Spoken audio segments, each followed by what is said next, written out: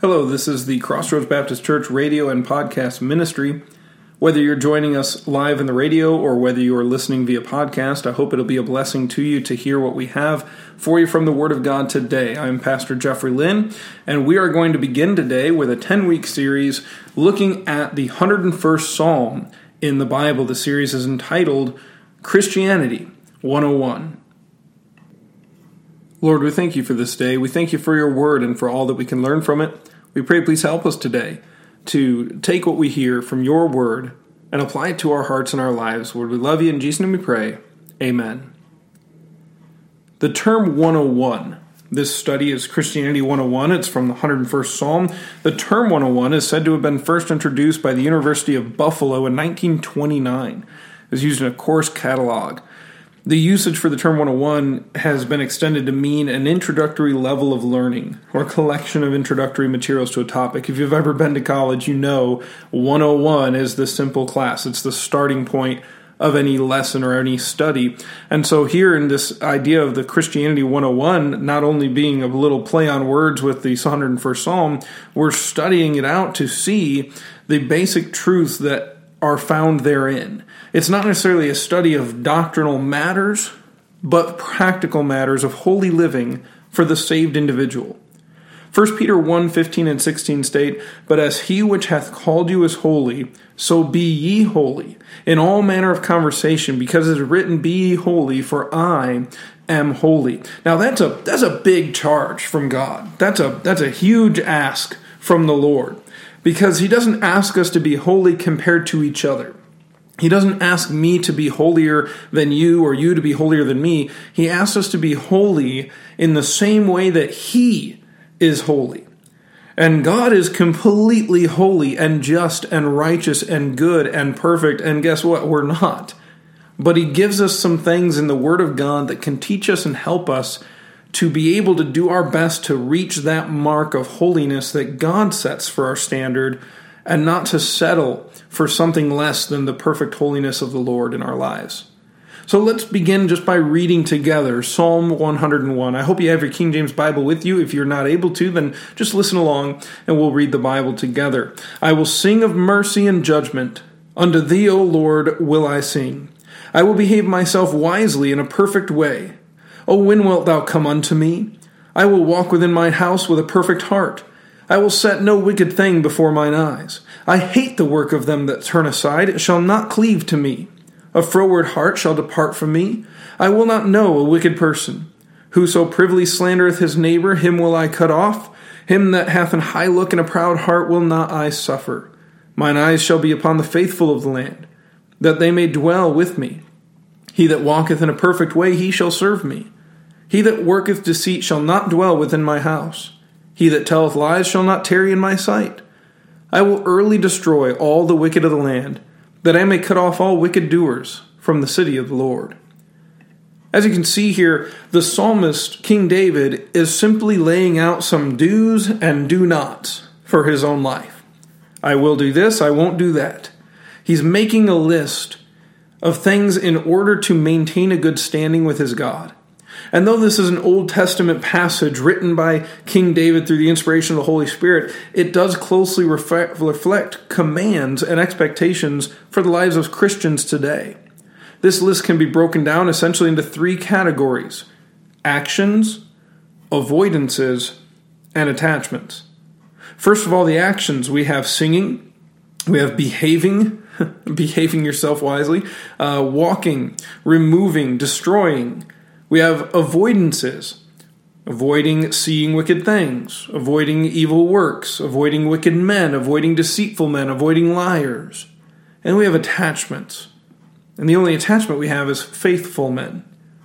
From these lists, we can learn an important truth right away, that while we are in this world, if you're saved, if you're a born-again child of God, there is far more to be avoided in this world than to be attached to. 1 Peter 2:1 rightly states, "Dearly beloved, I beseech you as strangers and pilgrims, abstain from fleshly lusts which war against the soul. Because our Father is God and our home is heaven, we are strangers in this land. And as such, there are very few things here that we ought to attach ourselves with, so that God may be pleased with our lives. There are so many things that we must avoid in this sinful world because it's not our home and they're not pleasing to our God. As we consider our position as children of God, if you're saved, which I hope you are, we must consider God's word to be our guide for how we ought to live. Psalm 101 has 8 verses in it, all of which contain statements that are choices King David has made in his life. Before we can even begin to study these choices, though, before we even get into verse 1, in this study of Christianity 101, we have to make a decision for ourselves. Will I make these choices? Will I make the right choice? Or will I just allow the Word of God to come in my one ear and out the other? Will I just listen and say, okay, well, that was nice, and I'm going to move on and not obey it? Or will we make a choice to say, you know what, I am going to study this out, I'm going to obey the Word of God, and I'm going to make Psalm 101 a guide map for myself. Whatever God says do, I'll do. Whatever God says avoid, I'll avoid. Whatever God says attach yourself to, I'll attach myself to. Today, the message today is about making the right choice before we even get into the study. Serving God begins with a decision to put yourself second and the will of God first in your life. Consider with me Matthew chapter 16 and verse 24. The Bible says here, "Then said Jesus unto his disciples, If any man will come after me, let him deny himself and take up his cross and follow me." Here we are taught 3 very necessary points to serving our Savior. First of all, self-denial. Self-denial, denying yourself the things that your flesh desires and putting what is right before what is easy or what is beneficial to you. In Hebrews 11, we read about Moses who chose to rather suffer with his people than to have the pleasures of sin for a season. In Hebrews 11, verse 24 through 27, we read about that. The idea of self-denial is simply looking at what God says versus what I want and saying, okay, what God says is more important than what I want. I want to go off and sin. I want to have a bad attitude today. I want to be grumpy today. I want to curse at somebody today. I want to steal something today. Whatever it may be, I want to be jealous or envious today. Whatever it is, our desire must come second to God's will. Self-denial is the first part of making that right choice. Second part is a personal cross. We read about that in Matthew 16:24, a personal cross. The verse did not say we're to carry his cross. We have our own cross to carry, which speaks of crucifying our flesh, enduring the shame and suffering of the cross of Christ, and continuing on for the Lord. And encouragement, you think about suffering and crucifying our own flesh and choosing to go with God instead of our own desires. Think about Romans chapter 8, verse number 18. This is such a blessing of a verse here. It's something that I would encourage you to memorize. Romans 8:18. The Bible says, "For I reckon that the sufferings of this present time are not worthy to be compared with the glory which shall be revealed in us." Now that's written by, that is penned down through the inspiration of the Holy Spirit by a man who has been shipwrecked, who has been stoned, who has been attacked, who has had so many things happen to him that any Christian today would be like, wow, and he didn't quit, that's crazy. And he says the sufferings of this present time, they're not worthy to be compared with the glory which shall be revealed in us. So as we consider Psalm 101, before we even get into the details of what each verse means and teaches, we have to decide, okay, I'm going to deny myself, I'm going to take up my cross, and I'm going to get in line behind the Lord, follow him, and make the right choice.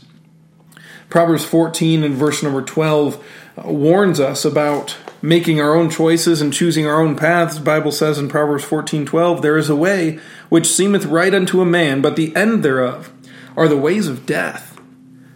How many times have you made a choice that you thought was such a good choice and it turned out to be the very, very opposite of what you should have done? I mean, come on, we're not perfect, but we have a perfect God. And our perfect God has given us the perfect Word of God, the King James Bible. We ought to decide today, this first installment of this series, decide today that no matter what you hear over the next 10 weeks, no matter what you see over the next 10 lessons, you're going to go with God's Word. Not with what some person has said, not with what some preacher's opinion is or what your denomination teaches. Go with the Word of God, because that is the one thing that matters above all else. Second thing, of course, first of all, prepare to make the right choice. Purpose to see your choice through. So often, well-meaning Christians will make a promise to God at an altar to live for Him, and they fully intend in that moment to do so. But sadly, often what people fail to do is make provision in their lives to help them stay faithful to that decision. They'll make a decision for God, they don't change anything in their life, and then they wonder why they fail at keeping that decision.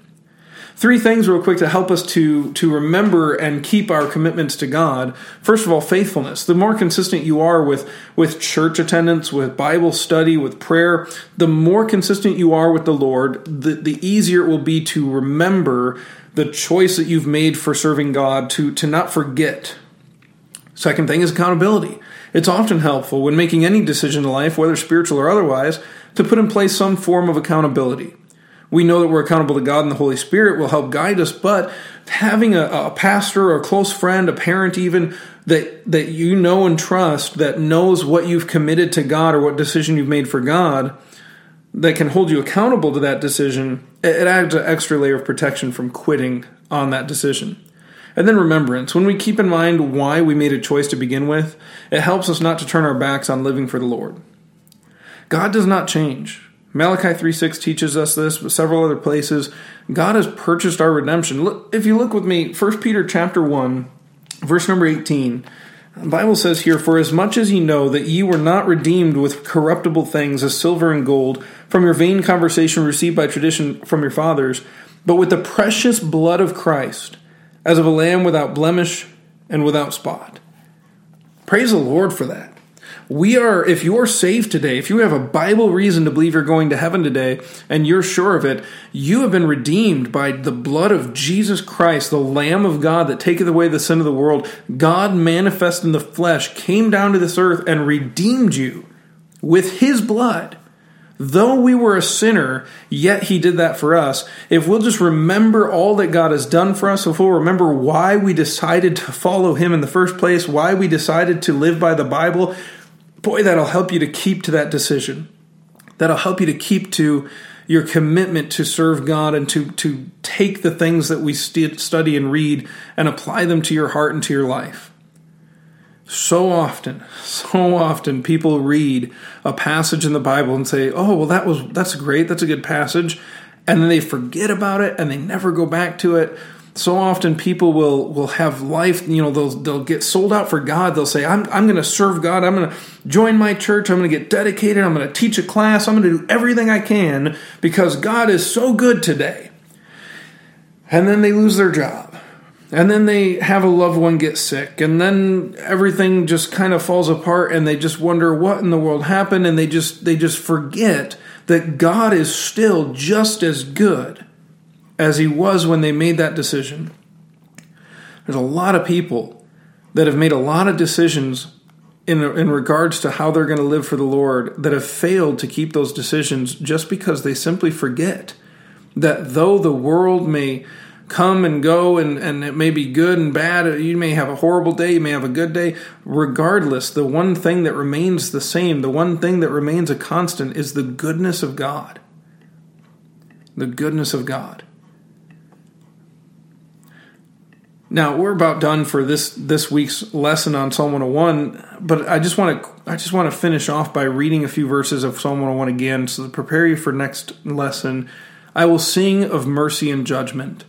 Unto Thee, O Lord, will I sing. I will behave myself wisely in a perfect way. O when wilt Thou come unto me?